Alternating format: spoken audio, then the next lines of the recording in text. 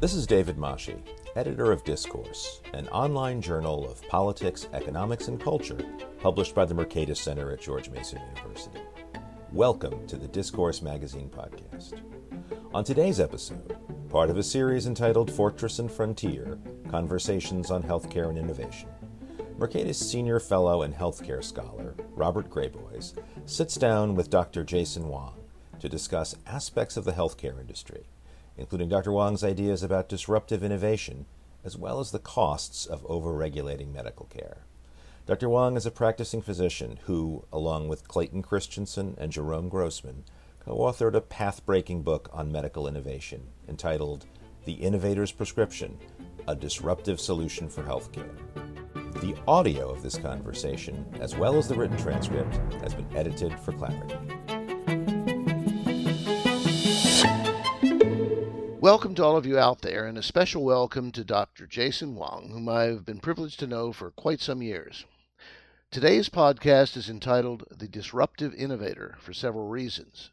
First, Jason co-wrote what I would consider to be the most important book on medical innovation of at least the past 20 or 30 years, I don't know, maybe the last 50 years. It's called The Innovator's Prescription, A Disruptive Solution for Healthcare, published in 2009. The best known of the three co-authors, the late Harvard business professor Clayton Christensen, originated the term disruptive innovation around 1995, and ever since it has been among the most talked about concepts in business. The second co-author, Jerry Grossman, MD, tragically did not live to see the book published. And now Jason is the sole surviving co-author, and as such, I guess you're the keeper of the flame for a masterpiece of medicine and business. In his copious spare time, Jason co-founded a think tank now known as the Clayton Christensen Institute for Disruptive Innovation. He's written academic papers and mass media articles in a panoply of leading publications. He served on boards of directors and consulted on or assisted with projects for the Robert Wood Johnson Foundation, IBM Watson Research Center, Pfizer, Medtronic, and one of my personal favorites, the X Prize Foundation. He received his BS and MD from the University of Michigan and his MBA from Harvard Business School. So today we're going to talk about the book, about Jason's medical career, about his role as an entrepreneur in the healthcare space. As always, Jason, it's a pleasure to be with you. Thank you for inviting me. It's a pleasure to be here. Okay, first of all, did I get all my facts right in the introduction? Yes, you did. Good. You're always lavish with praise. I appreciate that. I've been fortunate to have really fallen into a lot of these opportunities and did my best to make the most of them. Well, I think you succeeded. Let's dive right into the book. At the George Washington University, I used The Innovator's Prescription as one of 2 or 3 principal texts for a graduate course I taught. The students loved it, as did I. And in fact, at the Mercatus Center where I work, the whole healthcare team is currently reading the book all together. And it was at someone else's suggestion, not mine. Could you explain what the book is about and why the concept of disruptive innovation became such a catchphrase in the business world? Sure. Well, first of all, let me commend the group at your department that's taking on reading a 450-page book. That's no easy task. Over about a 2-month period. Every 2 weeks, we meet to discuss it. But yeah, the origin, of course, of the term disruptive innovation was from Clayton Christensen's research. Even before professor, responsibilities, it was as a graduate student researching things like hard drives and, mechanical excavators. And really, it was his attempt to explain why products seem to evolve into things that were more convenient, more simple to use, but also more accessible and affordable over time. And it also helped him answer the question why good companies seem to fail at some time or another, oftentimes, on the surface without explanation. But when he dove deeper, that's when he came up with this concept of disruptive innovation.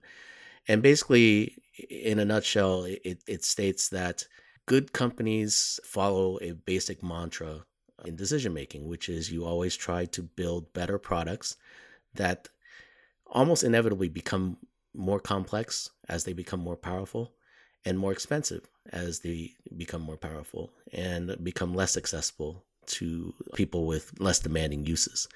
And so that opens the door for what Clay called the disruptive innovator. It was typically a new entrant to the industry, a startup or somebody from the outside coming into the industry for the first time that came up with a new product or service that did deliver on some of those areas of convenience and simplicity and affordability that then grabbed hold of the marketplace and then grew from there and started to take over the industry.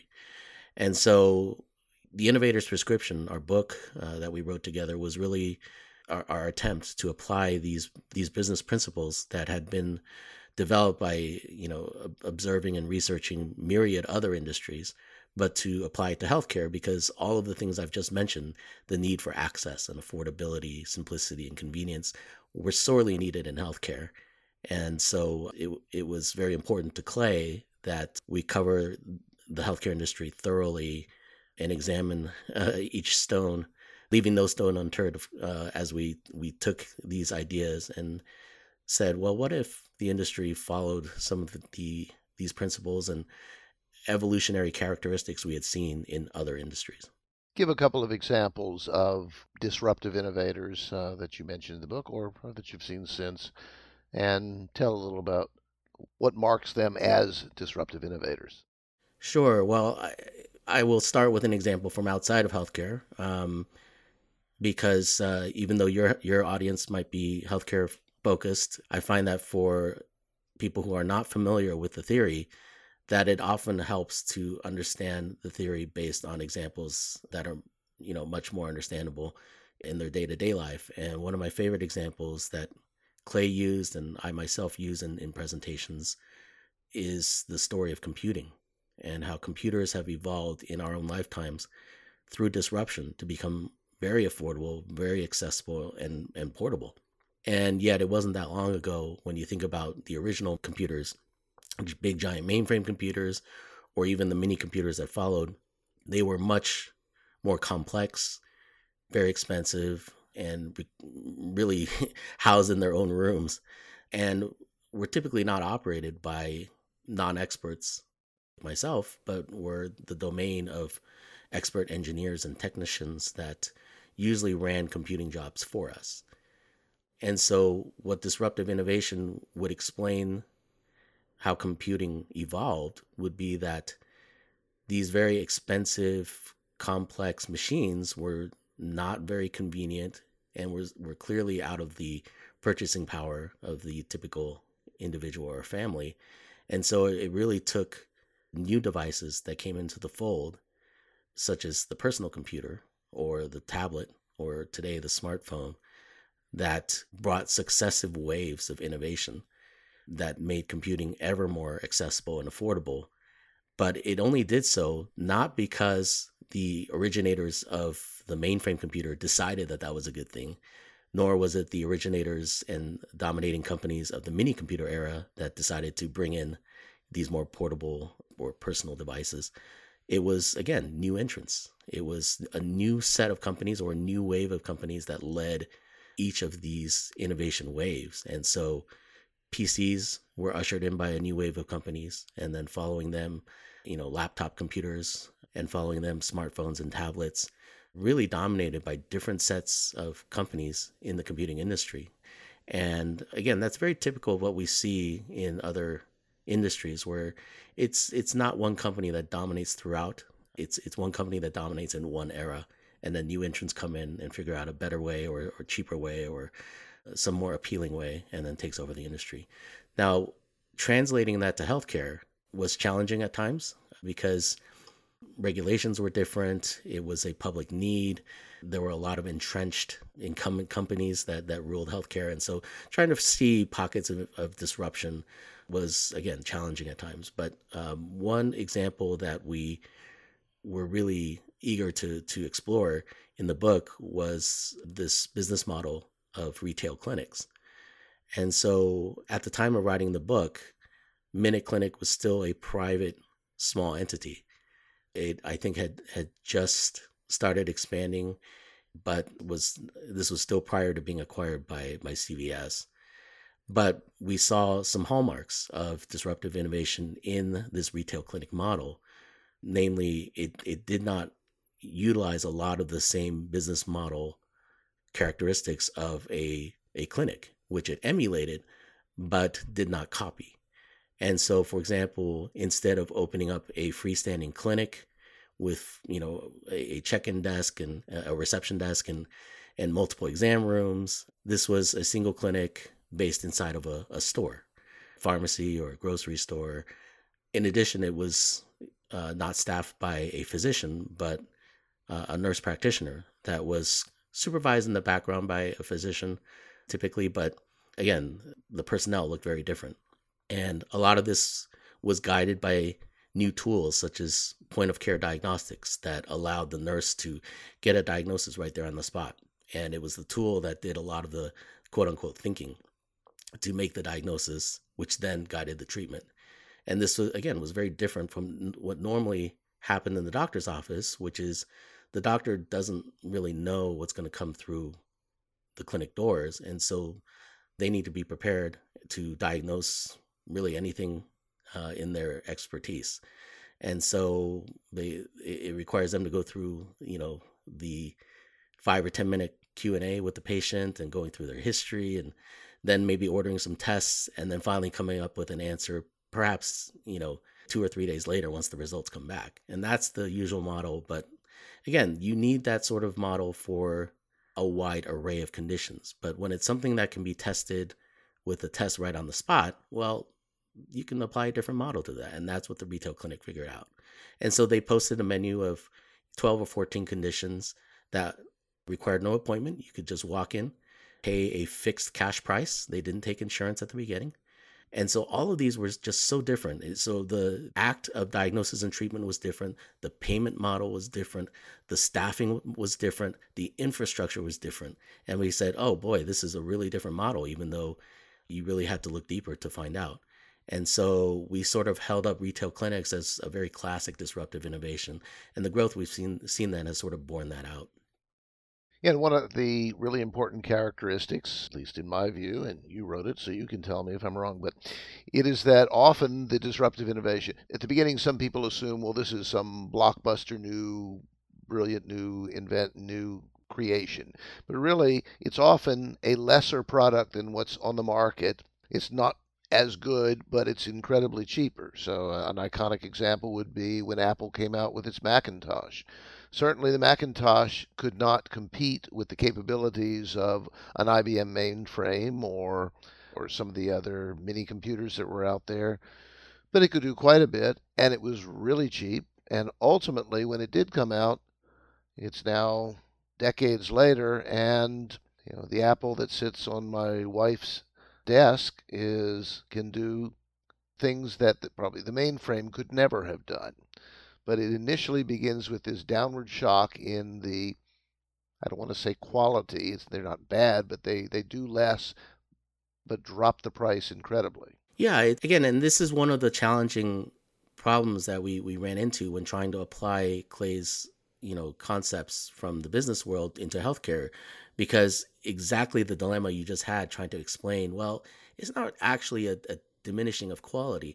We had to really reframe what disruptive innovation looked like in healthcare, because we would not really accept a decrease in quality. As expensive as healthcare is, we will continue to push for the gold standard if it's more expensive than the alternative, as long as the gold standard is shown to be superior.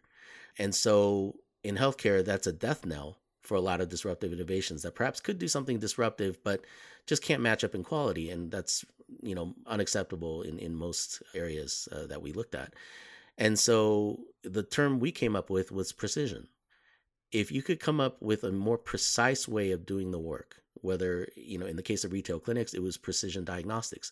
Instead of having the diagnosis filter through a doctor's brain and all the knowledge that they have, if we could all embed that into a simple to use diagnostic tool that gave you the answer right on the spot, well, that was a precise way of coming up with the same answer. And then you have that's tied to a specific treatment, then it becomes a very precise roadmap for care. It's almost like a recipe. And those are the arenas that we thought where disruption could really take hold in healthcare. So it's not as simple as swapping out a nurse for a doctor. It's not as simple as just replacing a clinic with a retail clinic wholesale. They are not proper substitutes. But for a certain subsegment of services that are being provided, yes, they can do it. And in fact, I would argue they can do it better because they're doing it not just as precisely, but perhaps more precisely, so often with better results. But of course, as we mentioned, also along with it, the classic things of disruptive innovation, which is more affordable, which retail clinics were, and more conveniently accessible, which retail clinics were. And so, yeah, we were very careful to acknowledge that quality drops in healthcare were really not acceptable. And for people who didn't really get the nuance of that argument, we actually did get quite a bit of pushback from some physicians who scoffed at the notion that disruptive innovation was appropriate in healthcare. And I said, well, if you really believe that, then should primary care doctors be allowed to do EKGs and or interpret chest x-rays on their own? Shouldn't all of that be done by the experts, the cardiologists and the radiologists? And the fact is, healthcare has undergone a large number of disruptions over time. It's led to a panoply of healthcare organizations, different areas where you could get care. So it's not just your general hospital, but specialty clinics and multi-specialty clinics, nurse call lines, urgent care centers, ambulatory surgical centers. These are all kind of shifts in work that have happened over the decades. And along with changes in venue of care, changes in who takes care of you. And, we've seen this huge growth in a number of subspecialties, but along with it, also the necessary growth of care coordinators, and not just primary care doctors, but nurses who help educate patients and oversee care, and even staff a lot of the care needs. So disruption is something that I think has existed in healthcare for quite some time. And I often tell people that all Clay, Jerry Grossman, and I did was come along and put a label on it so people could see what was happening. I just had a conversation with someone from, let's say, a well-known national healthcare company, and he was talking about a particular sliver of business, not extremely narrow, but a sliver nevertheless. And he said, we have just done some exhaustive studies. He said, they're going to be explosive whenever we release it. He said, we're a little bit afraid of releasing it because what it showed was that in everything in that space, the nurse practitioners score higher than the doctors on every dimension. It is an area of precision care, as you were saying. He said, but there wasn't a dimension in which the doctors did better than the nurse practitioners. He said they're not going to like that, but those were the data.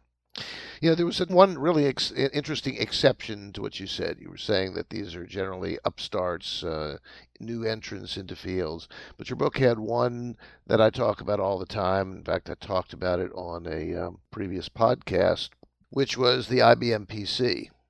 You had made a point in the book that disruptive innovation almost never comes from large or established entities. And yet IBM somehow managed to break the mold on that, and they did it basically by building a PC unit, sending it off to another state, and I may be slightly exaggerating, but basically said, don't tell us what you're doing, just tell us when it's all done, because if you tell us, we'll stop you, so just do it. So I've given a very simplified model of it there. Maybe you talk a little bit more about that and how they pulled it off. Yeah, and you're actually alluding to the other reason why I love using computing as the introductory model for people to understand disruptive innovation. Because yes, there was one very major exception to that rule, that incumbents always fell by the wayside when a new entrant came into the industry and came up with a better way of doing things, that exception being IBM. As you mentioned, we highlighted IBM in the book as the stalwart innovator that had somehow figured its way out of disruption time and time again. Because not only was it a mainframe computer company that became a mini computer company, it then became a PC company, and now is really out of hardware largely, and it's mostly a services company. So it has transformed itself time and time again. And it remains one of a few dozen companies that have done it at least once. And from my recollection, is still the only company that I know of that has done it multiple times. So it is exceedingly difficult to disrupt yourself, as we describe this. And that is to compete with yourself by coming up with some autonomous business unit or an autonomous spin-off or some skunkworks team that is allowed to operate independently, basically working as a startup within the mothership. And the hardest part is not that, but allowing that startup or skunkworks team to grow and grow and grow and become its own company, perhaps taking over the mantle of the mothership itself.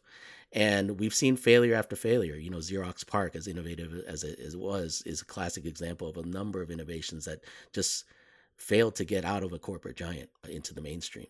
The reason why I love using IBM and the computing story as an example is I'm not just talking to startups, but more often I'm talking to the incumbents of the industry.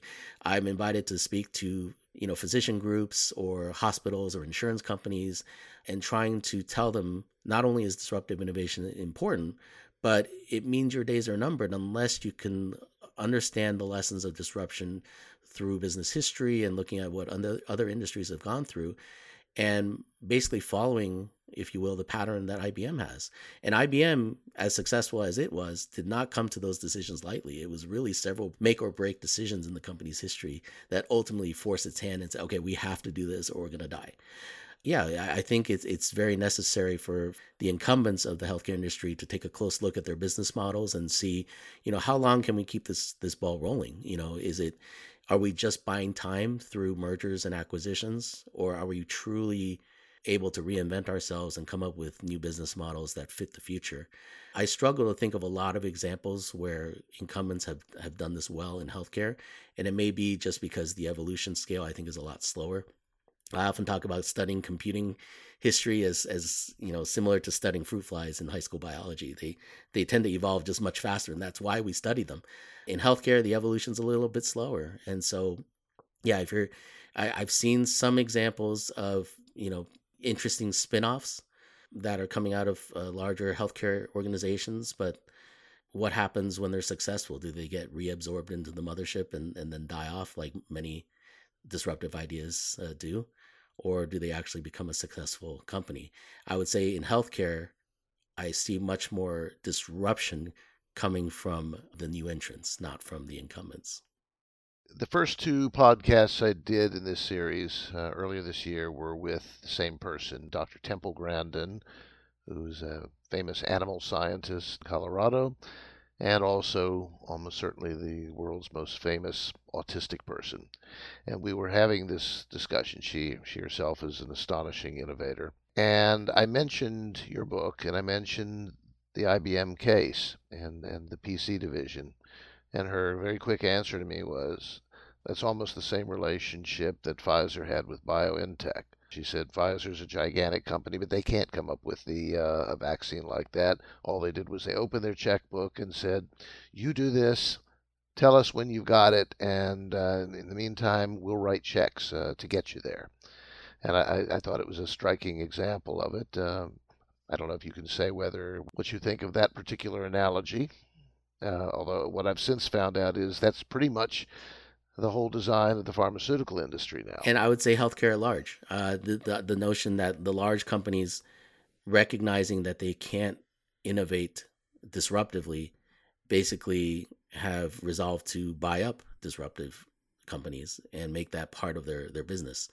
And so you see this with the growing conglomerates in healthcare that have branched out across the divisions of healthcare, pharmacies that become, GPOs and insurers and healthcare providers all in one.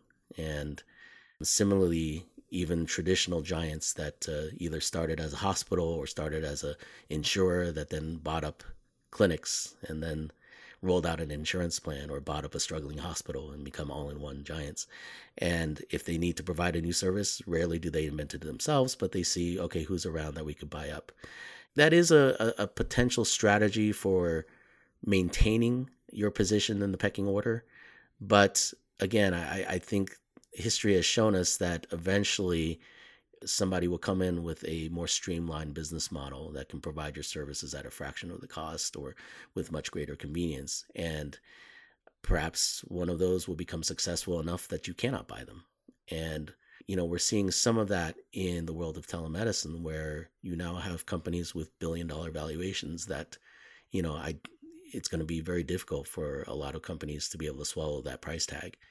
And so that could be, for example, a real fissure in this notion that you can just continue to merger and acquire your way out of the disruptive trap. One of the fun questions I've encountered many times in discussions of disruptive innovation is when you mention it, people will just reflexively say, well, like Uber. Except that I've heard arguments that say, no, if you think Uber is a disruptive innovator, you don't understand disruptive innovation. That the difference is Uber was a better product than taxi cabs the moment it hit the streets, and you did not have the sort of narrowing down precision, the what maybe wrongly or be referred to as a lesser quality on some dimension, that it was always better than taxis. So I don't know. Any thoughts? Yeah, I know there are colleagues of mine. I believe Clay also wrote that Uber was not a disruptive innovation. Again, this Oh, is interesting. I didn't know he wrote that. yeah, I believe he did, and certainly I know one of my colleagues did. I myself actually have always thought of it as a disruptive innovation. The question is, what is it disrupting? Was it disrupting taxi drivers? Well, you can make an argument, not really, because you're still using drivers. Maybe as if Uber's dreams of self-driving taxi service, if that ever comes to fruition, that would be disruptive to traditional taxi drivers. The other argument is Uber was disruptive to the taxi licensing model and the dispatch model, that now you sort of had a app that kind of took over all of that. So now it was all software driven and automated, and everybody was being directed to the most efficient point. I would argue that element of disruption absolutely makes me think of Uber as a disruptor. There is some debate here, and a lot of times you see this happen with new models that just we've never seen before. And even though disruptive innovation is a theory that I and many others have looked at for quite some time and applied to a lot of examples, when we encounter one of these new ones, it can be difficult. And I think one of Clay Christensen's most famous misses was he did not recognize the iPhone as disruptive when it first came out. And I was working with him at the time, and I remember going through these conversations, and it was because we didn't recognize the iPhone as a computer. We recognized it initially as a phone because that was the format it took. It was what we saw it as. And as phones were just beginning to add on text messaging and photo capabilities, we started to, and music players, we started to think, are they just packing in everything they can into this handheld device just for the fun of it? Because it's really taking the shape of a classic sustaining innovation, which is you pack in more features and performance, and the product becomes more and more expensive and out of reach of more and more people. And we thought, well, as a phone, it's not disruptive. It's adding in these features that a lot of people don't really care about. A lot of people said, why would I want to take a picture with my phone when I already have my camera? The picture on the phone is so much worse in quality. Why would I do that? And so we thought it was initially a sustaining innovation in the phone market, and iPhone was really just kind of the top of the line phone that people who could afford it would buy. And of course, the miss was, well, it was really disrupting computers at the very bottom. It was a very portable, affordable computer that replaced a lot of the things that we used to have to head home and work on our desktops or laptops to do. But yeah, I would argue that the Uber debate is probably similar, where some of it will just take time to figure out what is Uber really doing and what industry is it disrupting, and it may be something that we're just not seeing. The Innovator's prescription's now 12 years old. So when you thumb through it, is there something in there that you can say, we absolutely nailed that we were ahead of the curve and really got it before other people did? Anything in there like that? Well, maybe you could tell me, but one thing that we talked about in the book was this idea of decentralization, and it was written about later in the one of the later chapters in medical devices, I believe, where we talked about how industries and products tend to start out very centralized, much like the mainframe computer, and it's centralized because it's expensive and complex, and therefore people are expected to travel to the solution source. And then with each wave of disruptive innovation, we said, well, that matches up with decentralization of an industry, that things become more available to those on those two markets on the outer rings looking in that could not access the centralized solution, but now you provided a solution for these people in a decentralized way. And of course, smartphones being almost as decentralized as you can get because it's in everybody's pocket. And so if you take that model, we wrote the book really as smartphones were just beginning to enter the mainstream. I think we were doing a lot of the research in 2006, 2007. I hadn't even bought my first smartphone yet. And so some people had them, most people didn't, I think. But if you take that notion of decentralization fully, and this is where the history of computing and the history of healthcare pretty much intersect, right? If full decentralization were to happen, well, in computing, you've got devices in everybody's pockets. And if we were arguing at the same time for decentralization of healthcare, then in a way, telemedicine was bound to take off. And so I don't remember if we actually wrote a lot about telemedicine in the book, but I like to think that this notion of decentralization, if you had asked me, as we were writing the book, does this make sense? I would have said, yeah, it makes perfect sense. One thing that we got wrong is that's usually the question I get. That was going to be my next question. Yeah, the one we got wrong, and I almost was sure we would get it wrong because we had really ventured out to make a prediction here, was our prediction of health savings account adoption. And we were very bullish on it because we were, I was also a student not just of Clay Christensen, but of Regina Hertzlinger at Harvard Business School. And she was a big proponent of consumer-directed healthcare. And I think that went hand in hand with a lot of the things that Clay and I were writing about. The idea that eventually we needed more care in the hands of patients so that they had influence over decision making.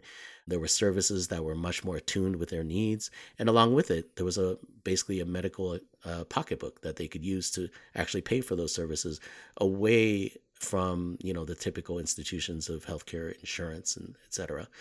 And so we were, as I said, very, very bullish on this notion. We thought disruption in insurance could go hand in hand with disruption in healthcare services, but they really needed to go hand in hand. And that's what fell apart in our prediction. And so you could see in our book that, it was a very brave, I would say, extension of mathematics that led to our prediction. We said, look, there's a very high margin of error here, but it was even slower than I think what we predicted there. And when I look back, I would say that need for disruption in health payments to go hand in hand with disruption in healthcare services, that linkage is what's so essential. And we point this out in other areas of the book, that for real disruption to happen in healthcare, those two need to move in tandem. And the fact that they often do not, because you're really often talking about very separate organizations that are disrupting each of those areas, the result is that they tend to move in jagged, movements in progress. And so I would say that's probably my explanation for why the prediction of health savings account adoption has fallen short. It's still going up, but really at a minuscule rate. And I think if I were a consumer who was given a choice and said, well, here's a medical wallet, you can use it to pay for healthcare services, I would take that wallet and go out into the landscape and say, well, there's nothing here I want to buy. And if that's the situation, no wonder medical wallets and health savings accounts never really took off. What we need is a lot more healthcare delivery services that are affordable and convenient and simple to use and provide care in ways that patients really want. And I think once you have things that patients want to pay for, well, then you'll see a lot more disruption coming along in healthcare payments.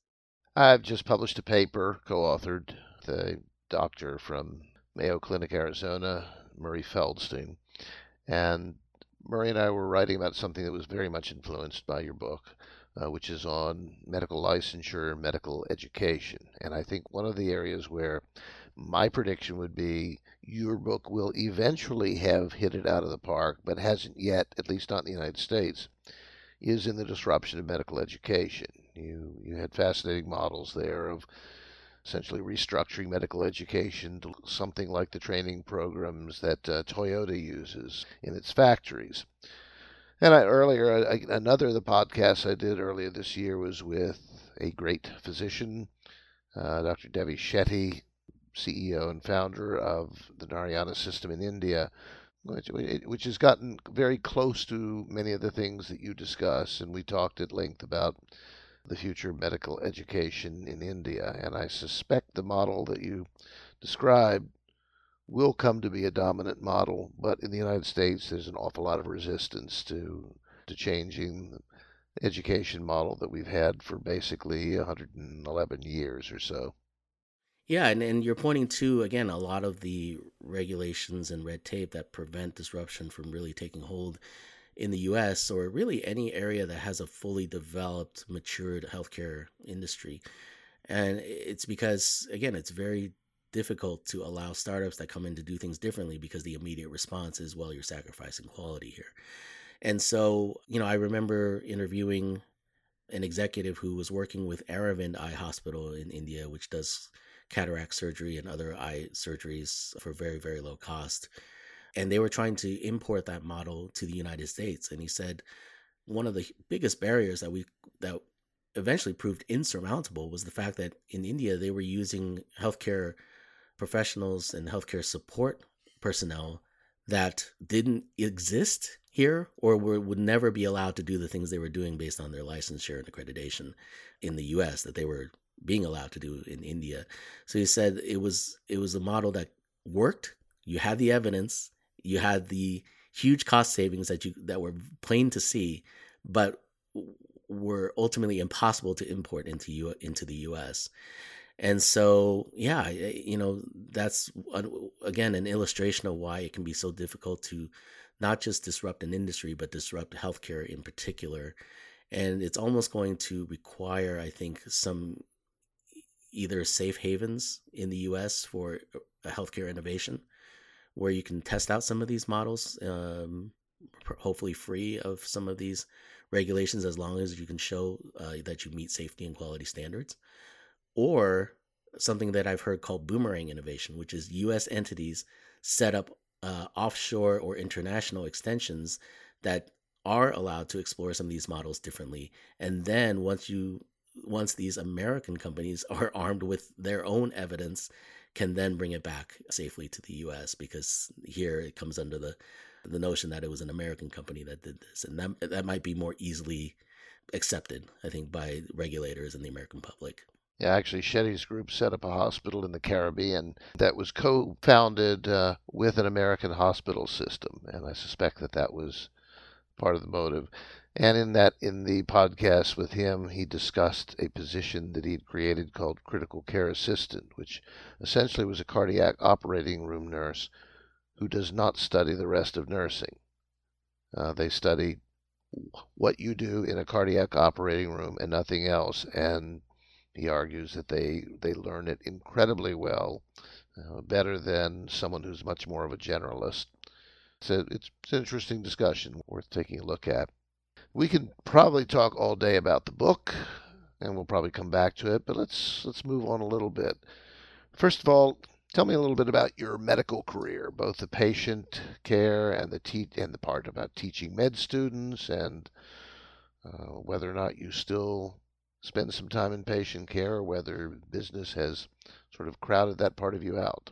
Yeah, my clinical career was pretty short. I went to medical school at the University of Michigan, went to residency closer to home at UC Irvine, did an internal medicine residency, and really was divided between going into a specialty. My interest was in critical care medicine. And so I loved being in the ICU and taking care of the sickest patients in the hospital, or being primary care, where I got to talk to patients and learn about their lives and take care of them for hopefully years on end. That appealed to me as well. And what changed my career path early on was, I think I started to look at what the career path would look like if I went into any of these particular avenues. And I could just see myself burning out in 10 to 20 years. It was just a treadmill of sort of the same thing over and over again, even as something as interesting as critical care. But ultimately, I could see myself burning out because of repetition. On top of which, I knew once I got into, independent practice that you would have additional red tape to deal with, such as, billing and back office stuff and having to run an administrative staff. All of those sort of take away from what a lot of doctors love about the profession, which is actually caring for patients. And so, I think it was ultimately just a realization that full-time clinical practice was just not something that I was going to really love. And it was during this time that I was still debating what to do, and I was asked to stay on an additional year as a chief resident. And as a chief resident, you're sort of an apprentice attending physician. You're given the responsibility of running a team, of teaching medical students, but you're not paid by like an attending physician quite yet. But it sort of opened my eyes to the value of teaching. You teach throughout your medical school training, your residency. You always have people below you that you're trying to lift up and educate. But really, as an attending physician, I think that's really where it's part of your job description. And that's when I said, oh, I really, enjoy this part. It's something that I could see holding my interest, perhaps not full time. And then again, sitting on the wall about what to do with my career, I had always also wanted to get into healthcare reform in some form or fashion. And as I was seeing the healthcare industry becoming more and more influenced by business and, non-clinical entities, I said, boy, that's a part of my education that was missing. I really had no exposure to the business decisions that were being made in the background that influenced ultimately the care that I was being asked to give. And so that led me down the path of applying to business school. It was really a whirlwind decision. I think in a 3-month span, I decided to apply to business school, registered for and took the GMAT, and applied for and then did all my interviews for business school. And maybe it was 4 months or so, but it was really fast. And once I got into Harvard, I said, okay, well, it'd be hard to turn down Harvard, even though I'm still on the fence. I'll give it a go. And it's funny because I had to enroll in what was nicknamed Math Camp because I had no business experience, no courses in business whatsoever. And so I had to take online courses with the University of Phoenix to finish, some prerequisites in accounting and finance. I had to show up at business school a few weeks early to take an intensive, course on how to do spreadsheets and just learning the lingo. But ultimately, that decision was fantastic because it really allowed me to hit on all the points that I realized that I loved or and avoid maybe some of the things I disliked along the way. So for example, when I first took Clay's class, even before I started working with him, he described business management as a very noble profession because your job is not just to run a business and make money for your shareholders. It was also to mentor your staff and to train them up and educate them and hopefully elevate them to future leaders of the industry or to leadership in other companies. And he proffered up, leaders like Immelt at GE who had, developed a very deep corporate bench who then went on, those leaders went on to lead amazing companies and Jack Welch before him. And so, that appealed sort of to the teaching side of me. I said, well, if I get involved in business, I can still fulfill that itch. I could still take the clinical knowledge I had gained. And even though I'm not doing clinical practice, I could still influence patient lives in ways that were very meaningful, but to do it in very large numbers, potentially. And so I think it was not a fully thought out career path, but the fact that I ended up sort of marrying the business side with, the healthcare side of my background ended up being a very fortuitous turn in my career. Well, I can empathize with your busy 4-month period. So I went to Columbia University for my PhD in economics in 1980. I was 26. I didn't ever take an economics or business course until the year before that. I had taken very little, almost no math, though I always had kind of an aptitude for math, but I just didn't take any courses in it in college. And I decided to do this. I took a twisty path and crammed myself with some courses. And basically, Columbia said, we're happy to take your tuition money. If you can't make it here, we'll throw you out. And here's a book. Buy it and learn everything in it before you get here. And so I spent a long year of studying mathematical economics in preparation, and well, I don't know, it worked. So I kind of like the challenge of it. So let's get specific. You were the co-founder of an interesting company that I have written about in the past, Lemonade Health. And for those who are interested, it's in this case, Lemonade is spelled Lemonaid, not ADE. And the company is also known as Icebreaker Health. Maybe, I don't know, remind me why it has two names and tell us what the original idea of the company was. Sure. So just to get over the technical explanation, Icebreaker Health is the holding company, if you will, or the administrative company, and Lemonade is sort of the brand that faces the customer. And the reason partially for that division is because there are a lot of states that prevent corporate ownership of medical practices. And so one reason for that name difference is to allow everyone in the company that has equity to own something that wasn't a medical provider.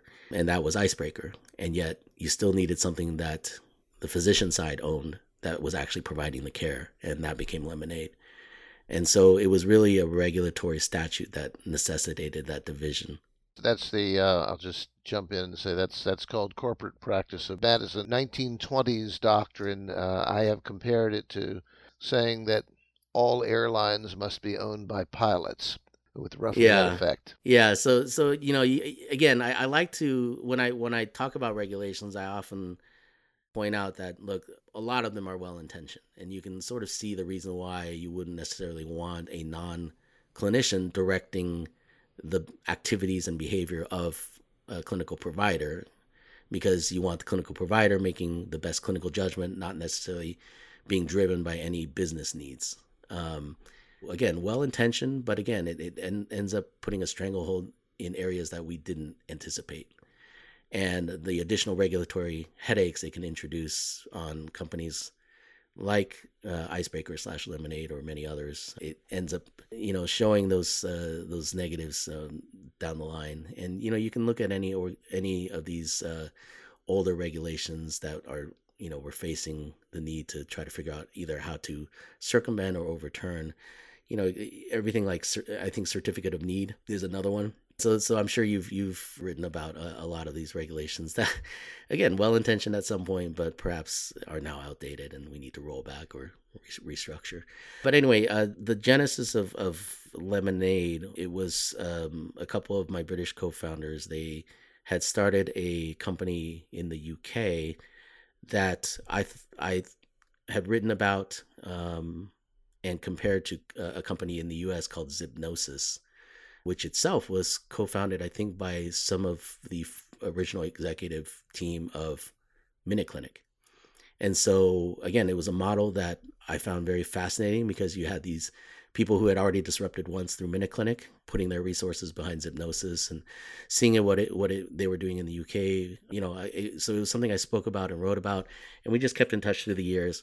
And basically the model was telemedicine, but mostly via text messaging and web forms. So telemedicine to that point was mostly you and a doctor talking on a video screen. And you would have the exact same conversation you would have on the video screen as you would have in person.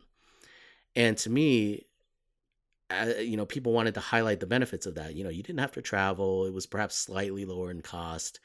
And so a lot of the proponents of telemedicine at the time were crowing about those characteristics. And I said, boy, but you're really missing out on a lot of the benefits of not just the screen, but having a computer really sitting in between you two.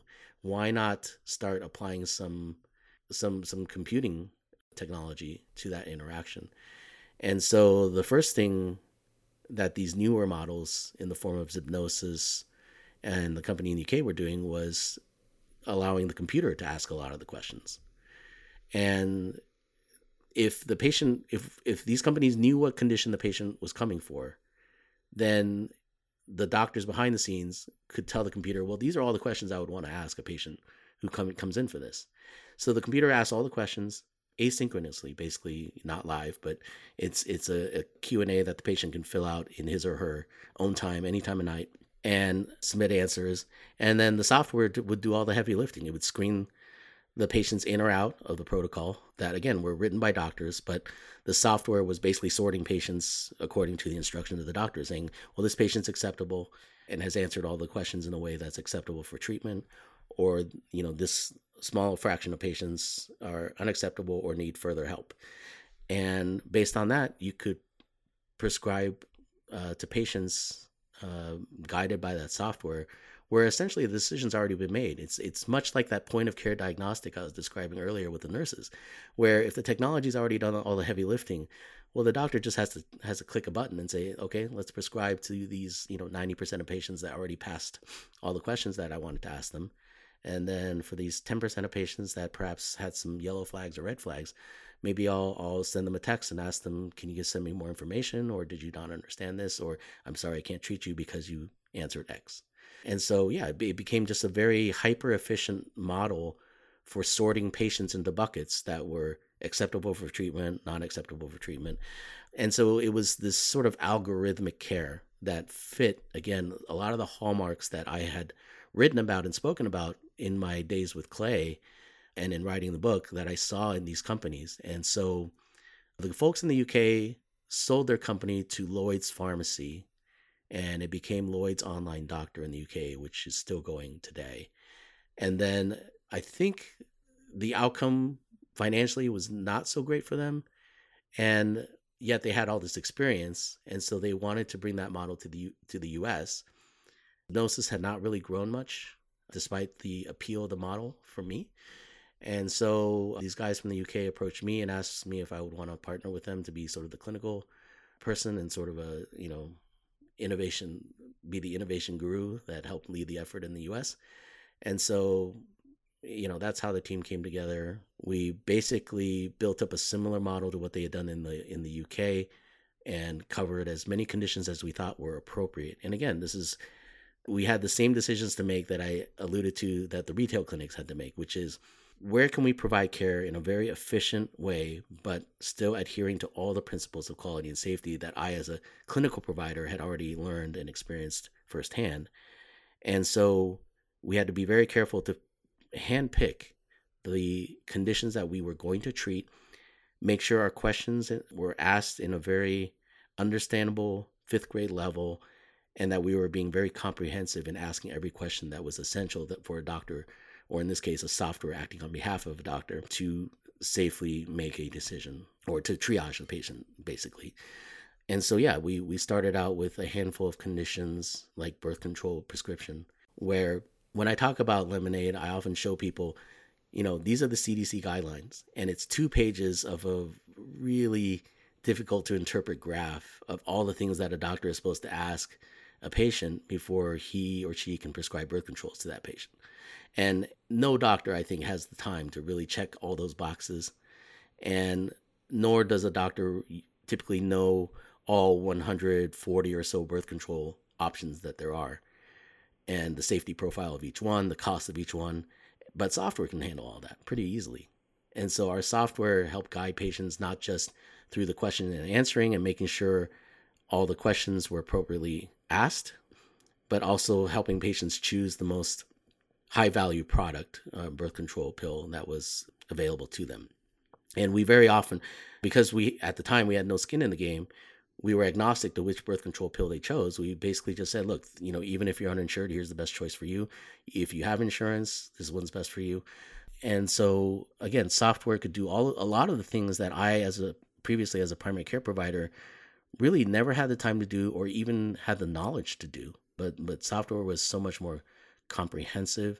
I often compared it to the TurboTax handholding model, where, again, trying to interpret tax law in the most up-to-date fashion possible to a layperson can be very difficult. But TurboTax is disruptive because it's disrupting, obviously, live accountants, but it also does so in a way that's very smart. It asks questions in a very intelligent way. It tends to group things together and tells you, oh, this is not common, but do you have any of these things? Check the box here.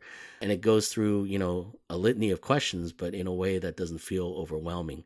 And we tried to follow a very similar thing with Lemonade, where, as I mentioned, the CDC requires a whole bunch of boxes to be checked before you can safely prescribe birth control pills. And we did our best to winnow it down to, I think, 5 questions. in a way that I thought was very easy for patients who should be getting birth control pills to really get through it quickly in a way that was still safe, but also to catch patients who really should not be getting birth control pills and to make sure that they were not inappropriately prescribed birth control pills. Well, the fact that your company was called Icebreaker allows me to segue into a little exercise that I did for many years in my teaching career. I taught at a bunch of universities, taught a lot of doctors, a lot of nurses, and I always started the first day's class asking them to tell me their names, their hometowns, their professions, and then I would ask, okay, tell me the single most interesting thing about you. And I got some over the years, let me just say, I got some extraordinarily colorful answers to that question. So, if I were to ask you that, Jason, well, tell me an interesting fact about you that sort of steps outside of what we've already talked about.